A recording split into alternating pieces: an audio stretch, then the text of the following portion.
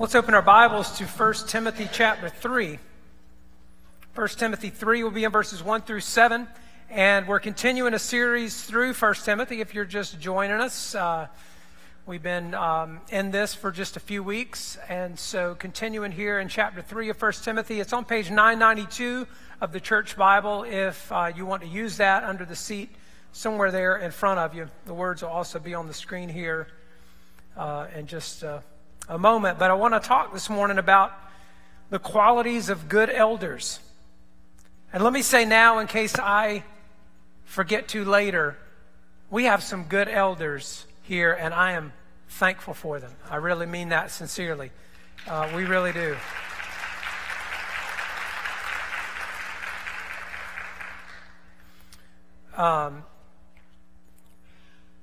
Once again, as you're turning to that scripture, once again in the last 2 weeks, there was news of a leader of a major Christian organization, big church planting organization, who was also a pastor, who was removed from his position because of accusations of abusive leadership. Abusive not meaning physically or sexually abusive, as has been far too often in the news in recent years. But abusive in the sense that people who had served with him for years said his style was characterized by bullying, intimidation, and control. They were afraid of him. I mean, I'm struck by that. Let me say here, I am always sympathetic to the failures of anybody, particularly any Christian leader. I'm not immune from those, and they actually make me tremble a little bit because I realize it could be me. And having said that, the idea of somebody having a pattern established as a pastor where the people who worked with him were afraid of him, something seems very wrong about that, doesn't it? To be controlling and to strike fear in people. Yet for some period of time, that was the case with this guy, and a certain amount of that was just justified as strong leadership. He was a strong leader that ruffled some feathers. That was kind of how that was explained or passed over or overlooked for a season of time, and it just eventually got to the point where it couldn't be justified anymore. He was removed from one leadership position in one organization and then ended up resigning as pastor from his church. And it's a reminder that often the leadership qualities that build great corporations and even armies destroy great churches. That sometimes the leadership qualities that build great corporations destroy great churches. Jesus said, "My kingdom is not of this world." God said, "My ways are not your ways. My ways are higher than your ways." I mean, Jesus took the principles of the world, what the world considers desirable, how the world measures success, and so on and so forth, and he turns it all on its head. That the least will be greatest. The meek shall inherit the earth, and so on and so forth. And so when we in the church again turn it upside down again, it shouldn't be any surprise to us when the wreckage results.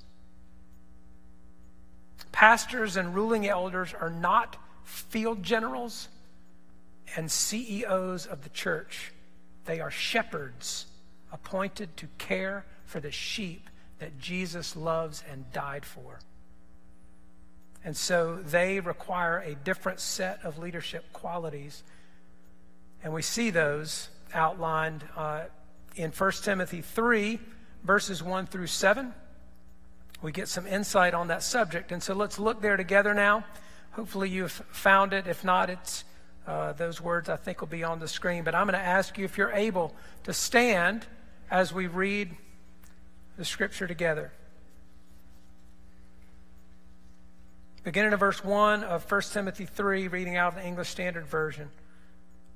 Listen to the word of the Lord. The saying is trustworthy. If anyone aspires to the office of overseer, he desires a noble task.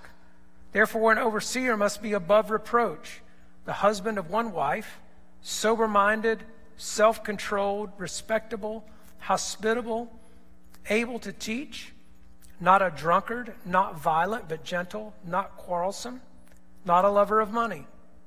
He must manage his own household well with all dignity, keeping his children submissive. For if someone does not know how to manage his household, how will he care for God's church? He must not be a recent convert, or he may become puffed up with conceit and fall into the condemnation of the devil.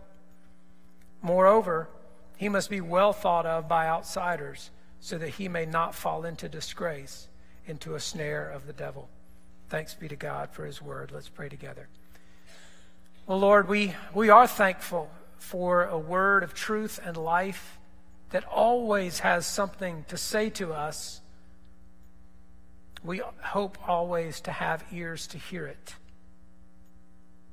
We know that we bring different needs to every gathering, to every day. Every time we open the scriptures, Lord, each of us has our own needs, things that we need to hear, ways that you need to minister to us. So God, we're asking that you would do that as only you can, that somehow the words spoken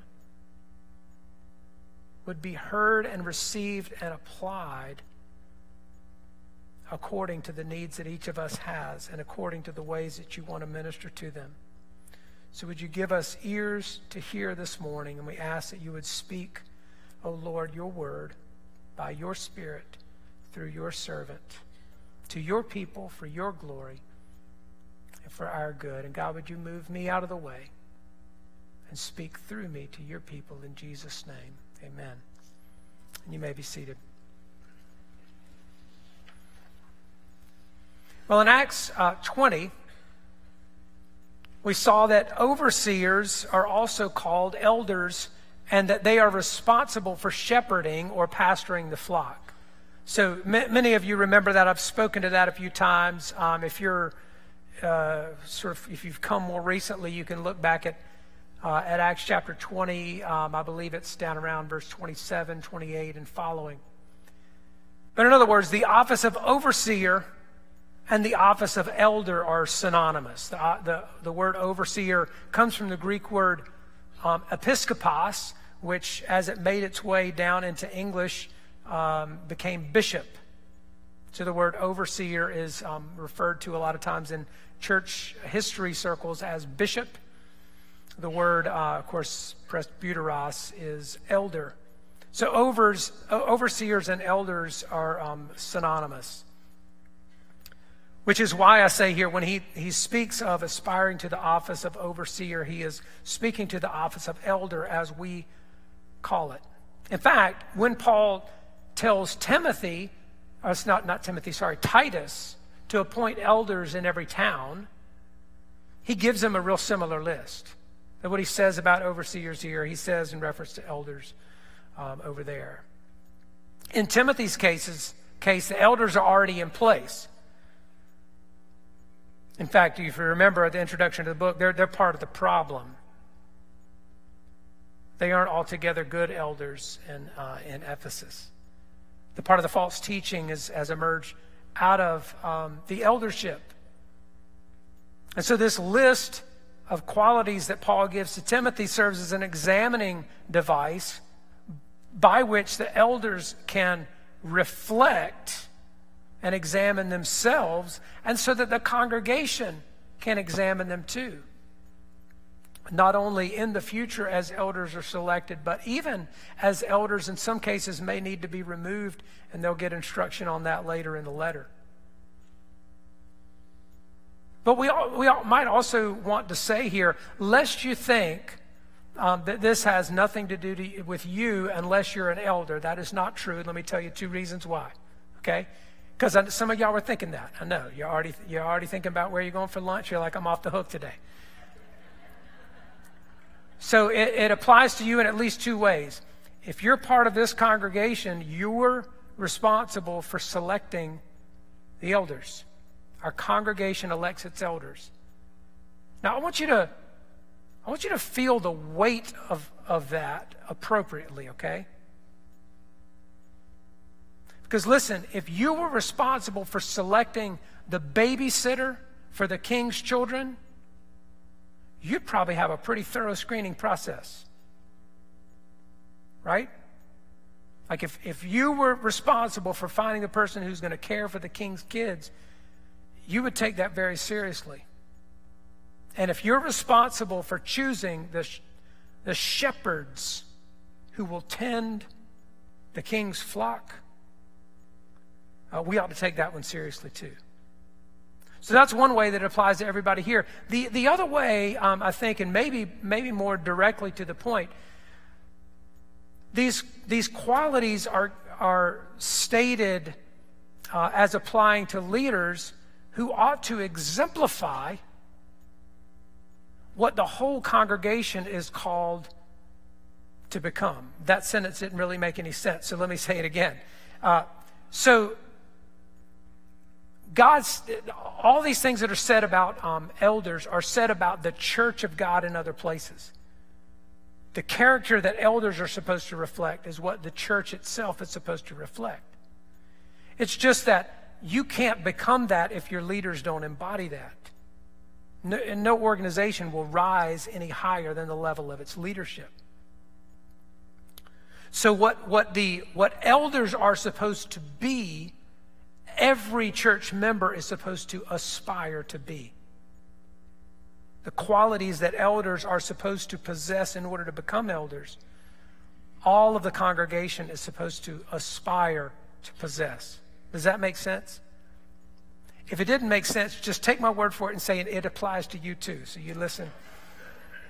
You listen carefully. But as it says in verse 1, the person who aspires to the office of overseer desires a noble task. The task is noble. The aspiration may not necessarily be. The task that they desire is a noble task. Sometimes the desire for leadership is not itself noble. There are people who desire leadership for the wrong reasons, and those are precisely the ones you don't want to give it to. Some of them already work in Washington, by the way. Leadership of a different sort.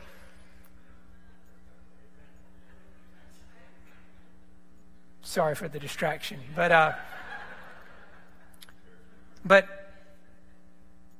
yeah, I mean there are people who aspire to leadership for the wrong reasons. Their desire for that leadership is not noble, even though the task still is. And so, knowing that, Paul gives us this list of qualifications for leaders that I think can be organized into 5 evaluative questions, as I've called them. 5 evaluative or 5 reflective questions for elders, okay? And so I've tried to organize it under those headings. Question number 1 is, what would others say about your character? This is reflective questions for elders or future elders, or those who are called to emulate them. What would others say about your character? He mentions here a few characteristics that reflect our character, like the elder must be above reproach, respectable, well thought of by outsiders. So that is to say, if the background check has been done, it came back clean. Okay? Nobody could make a charge against you that would stick. It doesn't mean that nobody has anything bad to say about you, that everybody likes you. In fact, that's pretty certain. Everybody doesn't like you or me. And it doesn't matter. It doesn't mean that we've never done anything wrong to offend anybody. That's really not the point. It's just to say that your character is so overwhelmingly positive and admirable and worthy of imitation that whoever might lay a charge against you would just find that that charge doesn't stick. You might say that if somebody made a false accusation against you, all the character witnesses that would come testifying on your behalf would so overwhelmingly affirm your good character as to render those other charges just unbelievable. Above reproach. Above reproach. In the ministerial examination process in the presbytery, so for teaching elders or pastors, during that examination process, there literally is a background check. There are references that provide written references and references that people call. They do personality tests so that you know sort of what strengths and weaknesses are, what your tendencies are, and how you might be hurtful rather than helpful to people at different times and all that kind of stuff. And even in the examination process itself, and they get real personal with you about what's in your life and what's in your background and so forth. And we don't even desire probably to do something quite that extensive on a local church level, but the point is it's a serious endeavor, and it matters, all of those things about us everywhere that you could inquire, that what people inside the church say, what people outside the church say about us would be a positive testimony about our character. You know, if a non-Christian acquaintance learned that you were an elder, you would hope their reaction is not shock and disbelief. You know, you don't want to hear from people, oh yeah, I know Bartholomew, he's an elder at our church. And you see the big eyes, and this same guy who berates the umpires and the coaches at his kid's baseball game every Saturday. Have you seen the way he treats his employees? Or, he's an elder. I hope you don't let him count the money. Unless you're holding on to it with both hands while he counts it. You don't want to hear those kinds of things about people. If you are going to hear them, you want to hear before you make them an elder. The prevailing testimony should be that the elder is a person of good character. Question number 2 for reflection is, what is your disposition toward others? What is your disposition toward others? It says here that the elder overseer is to be hospitable, not violent, but gentle, and not quarrelsome. It's interesting, if you remember back in last week's message in chapter 2, verse 8, Paul addresses to the men, and he says, I desire that everywhere men pray without anger or quarreling. Do you remember that? Because that's something that needs to be said to men. Stop growling, Men, just in general, and it's very much a generalization, but men tend to be naturally aggressive and in some cases combative. There's something in the average male that wants to fight a little bit. Okay, so we had this conversation yesterday with a group of people, we're having coffee together or whatever, and talking about how boys like guns, So like if you might be a parent and has a house where you say, we're not going to let our boys have guns, that's okay, because they'll make a gun out of whatever. Right? If you had this experience, the broom can be a gun, the umbrella can be a gun, a stick out of the yard can be a gun, their finger can be a gun, a pen can be a gun, or whatever the case may be. And so you might want a plan B that involves teaching them how to think responsibly or rightly about guns. And that was just an example in a conversation recently. But the point is, there is something common a lot of times. There's just a natural kind of aggression. And so it requires a transformational work of the Holy Spirit to soften the heart of people, to make a gentle spirit out of a combative or fighting spirit. Now that you understand, I'm overgeneralizing to a terrible degree, because not everybody is that way to all the same degrees. But the point is to say that the person who has really had an encounter with the Holy Spirit and is being changed into the likeness of Jesus will be growing in gentleness and meekness and so forth. And so, as further sort of questions or reflections on how well is that happening in you, how do you handle conflict? That would be one question. When this overarching question, what's your disposition to others? One that might give you, again, another question, give you a little bit more insight. How do you handle conflict? Do you blow up and storm out of the room? Do you give your spouse, children, or co-workers the silent treatment so that they know you're upset and they'll know when you're over it when you start talking again? How do you react when things don't go your way?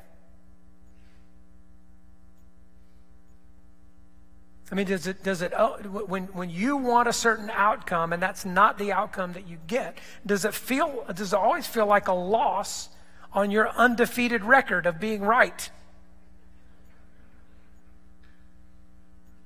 You know, you just had a perfect record of being right, of getting your way or whatever, that every time you don't get your way, it just feels like you've lost something and you want to come out on top.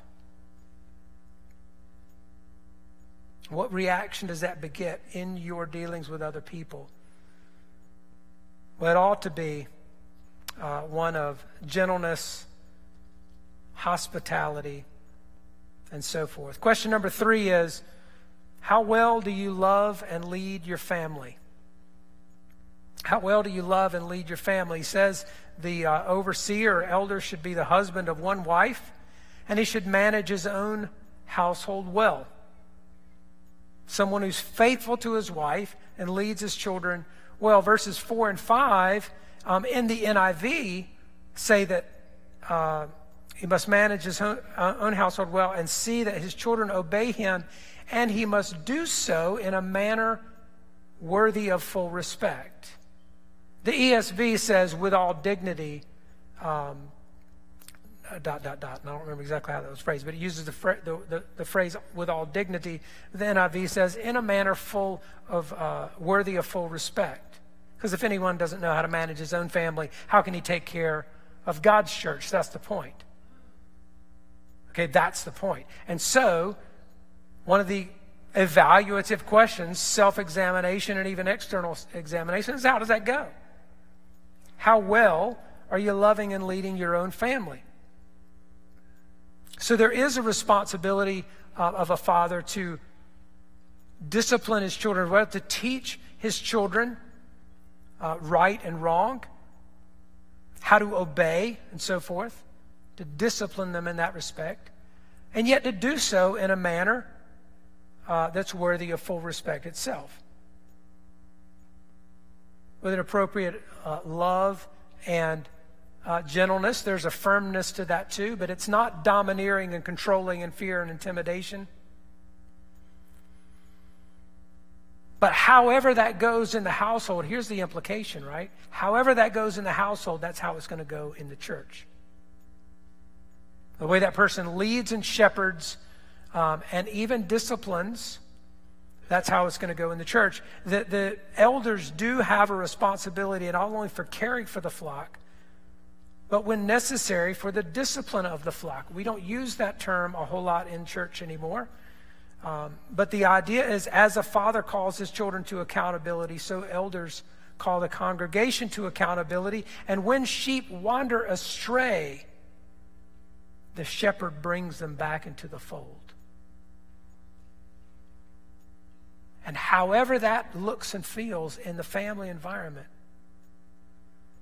is how it's going to look and feel in the church. And so again, as an elder or a prospective future elder, or as one who is charged with electing elders, That's an important question. How well do you love and lead your family? Question number 4, do you exercise self-control? I couldn't think of a better way of phrasing this question. He uses the word self-controlled as one of the descriptors of a good elder. He also uses the word sober-minded or temperate, it says in some translations. And he says, not a drunkard, not a lover of money. That's not an exhaustive list. He could put other things in here. The point is to say, are you a person who can control yourself? Who has the flesh under a measure of self-control? Now, here's the thing. As soon as we start talking about it, we realize, well, no, I really can't altogether control myself. Maybe when I reach eternity, I'll experience that. But so here's really the bigger point, is that the desires of the flesh, as we call them, just the physical desires, appetites like food and drink and any kind of physical pleasure, that kind of thing. Those desires of the flesh are like a food allergy or something, that it can be more or less severe, but it doesn't need much to be triggered, right? So if you've got a dairy allergy, for instance, you probably ought not to have dairy. Or if you can have a little bit or not or whatever, but it doesn't take much to upset the stomach, and then it's upset for a long time, or maybe you break out into a rash or whatever. But the point is, this is the way sin and our sinful nature behaves. It doesn't take any effort at all for your flesh to get fleshy. It just doesn't take any effort at all. It'll do that quite well right on its own. And so if you give it a little bit, it'll just run away with it. Those appetites are never satisfied. Whatever it is, and whatever it is that maybe is a stumbling block for you, because it's different for different people. He mentions not a drunkard, not a lover of money. Again, it could be other kinds of pleasure. That if we indulge them, they will keep on demanding to be indulged. Never satisfied. It takes a steady, ongoing effort to be self-controlled in that way. And that requires, this could be a whole sermon by itself, but that requires, number one, walking in the Spirit, as Galatians 5 says, that we'll not fulfill the desires of the flesh. But it also requires disciplined living. Discipline of some sort. You can't just wait. We've talked about this before, I think, but you just can't wait for the Holy Spirit to make you feel like giving up ice cream, if ice cream's a problem for you, for example. Like if you've got an overeating problem, and you go, well, I just haven't quit yet because, the Lord hadn't laid that on my heart. You quit buying ice cream. You know what I mean? Like you might need to take some actual external measures. So don't bring it in the house. You might not need to walk down the frozen food aisle at the store. Okay? And being a little bit more serious, for somebody who's had a problem with alcohol, they know maybe they need to stay out of places where alcohol is served publicly for a season of time. Maybe they literally do need to not walk down the beer and wine aisle in the store. And again, you could fill in the blank with other things. But the point is, there are volitional decisions of our will where we have to work ourselves at disciplining ourselves with the enabling power of the Holy Spirit in order to become people of self-control. It is both a work of the Spirit and a decision of our will. Question number 5, are you grounded in the faith? Are you grounded in the faith? It says, The elder should not be a recent convert, and the elder should be able to teach. Not a recent convert and able to teach. In fact, he gives the reason here why he must not be a recent convert. He may become puffed up with conceit and fall into the condemnation of the devil. And it's tempting at times in some churches, because like if an executive of a major company gets saved, comes to faith in Christ, there might be a temptation to put that person into leadership within the church because of his influence and his leadership ability. Right? Who wouldn't want a CEO of a major corporation helping you lead your church? But those are not the qualifications. See, those are not the skills that qualify him to be a shepherd of the flock of Jesus. And can you see both the real temptation on one hand? So it's easy to sit here and think abstractly, no, that would never happen. Well, when people recognize strong leadership, sometimes they think let's put him into leadership in the church. No, if he's a recent convert, do not put him in leadership in the church. There was some conversation about that around the conversion testimony of Kanye West recently, that he was put in position. In some ways, you might not know who that is, a musical artist or whatever, really, really popular, famous guy or whatever. But the point is, he kind of was in the position to get a lot of spotlight on him, and he welcomed it to a certain degree. But it's really too much pressure for a new believer even. He's gonna make mistakes. He's gonna say things that just aren't altogether right, and you need to give people space to grow and to make some of those mistakes in the right context or whatever. It's that kind of thing. A recent convert just hasn't matured yet. Give it time. The other thing he says here, though, is the elder must be able to teach. And this is not primarily, I think, about the gift of teaching or skill at teaching. This is not primarily about all elders must have the gift of teaching. It is more about having a grasp on the truth that should be taught. In fact, when Paul wrote to Titus, he instructed him, as I said, to appoint elders and gave him a similar list. And regarding the elders' ability to teach, he said this, and I think that a verse will be up here on the screen. But Paul said this to Titus: he must hold firmly to the trustworthy word as taught, so that he may be able to give instruction in sound doctrine, and also to rebuke those who contradict it. That, in other words, in saying the elder must be able to teach, he must hold firm to the trustworthy word as taught, so that he may be able to give instruction in sound doctrine and also rebuke those who contradict it.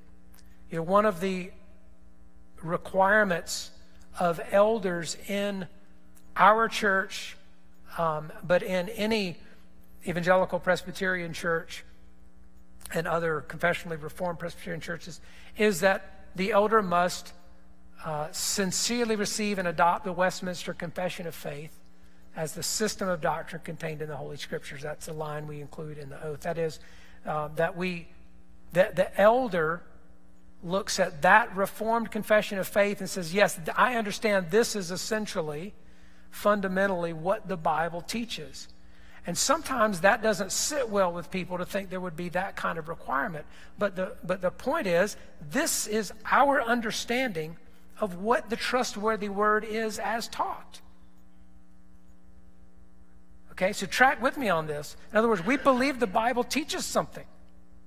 Everybody believes the Bible teaches something about God, about man, about sin, about salvation, etc., about the church. This is how we understand that to be summed up. Perfectly okay for people not to agree with that. Like, I totally get why that's the case. I can predict where their first points of disagreement are going to be. But it's not okay for your leadership to be disunified about fundamental things of what the church believes. I mean, you cannot exist in a healthy way where there's division at the leadership level about fundamental beliefs. And so the elder must be able to teach in the sense that he holds firmly to the trustworthy word as taught. That's the reason we have that criteria when we're screening and selecting elders in our church and other churches. That you have people who have not only enough time has passed since their conversion, but enough growth has transpired. It is possible to be a 20-year-old baby Christian. And I don't mean you're a 20-year-old. I mean like you've been a Christian for 20 years and you're still a baby Christian. It's possible to be a Christian for 30 years and still be a baby Christian. But there just isn't growth really happening. Again, that's all well and good. I would encourage you, come on along if you've been not growing for 30 years. But it's not okay for that person to be a leader of the church. You understand the difference? There's no condemnation in that. But it's to say there's a higher expectation for right reasons for those who are going to be elders. Are you grounded in the faith? If you are not grounded, you can't impart to other people the truth of the Christian faith. You can't minister out of the truth if you're not grounded in the truth. So as I said earlier, if we were charged with taking care of somebody's child, if we were even charged with house sitting for somebody, pet sitting for somebody, or even just driving somebody else's car around, we probably do that with the utmost vigilance. And we need to exercise that same, actually not the same, a greater level of vigilance, a higher degree of care and concern in determining who has God called to be leaders of the flock of God. Nobody perfectly possesses all of these qualities all the time. Nobody perfectly possesses all of these qualities all the time. But everybody ought to be in pursuit of them. Everybody ought to be in pursuit of them. Amen? Well, let's pray. Father, thank you for the truth of your word, God, and the high calling you have upon those who are appointed to oversee the flock. And Lord, I do pray first and foremost that those of us who are in that role would have cause for reflection today, that we would ask ourselves these questions once again for truth to be revealed about us and how we might need to submit things to you as a matter of confession and a matter of need for you to continue to transform us more and more into the likeness of Christ, our great shepherd who's called us to be his under shepherd. So Lord, would you inspire that examination and reflection? But Father, I pray that you would also inspire in all of us a concern for the character and spiritual maturity of those who are going to be charged with shepherding this congregation. And Lord, move in our own hearts to grow more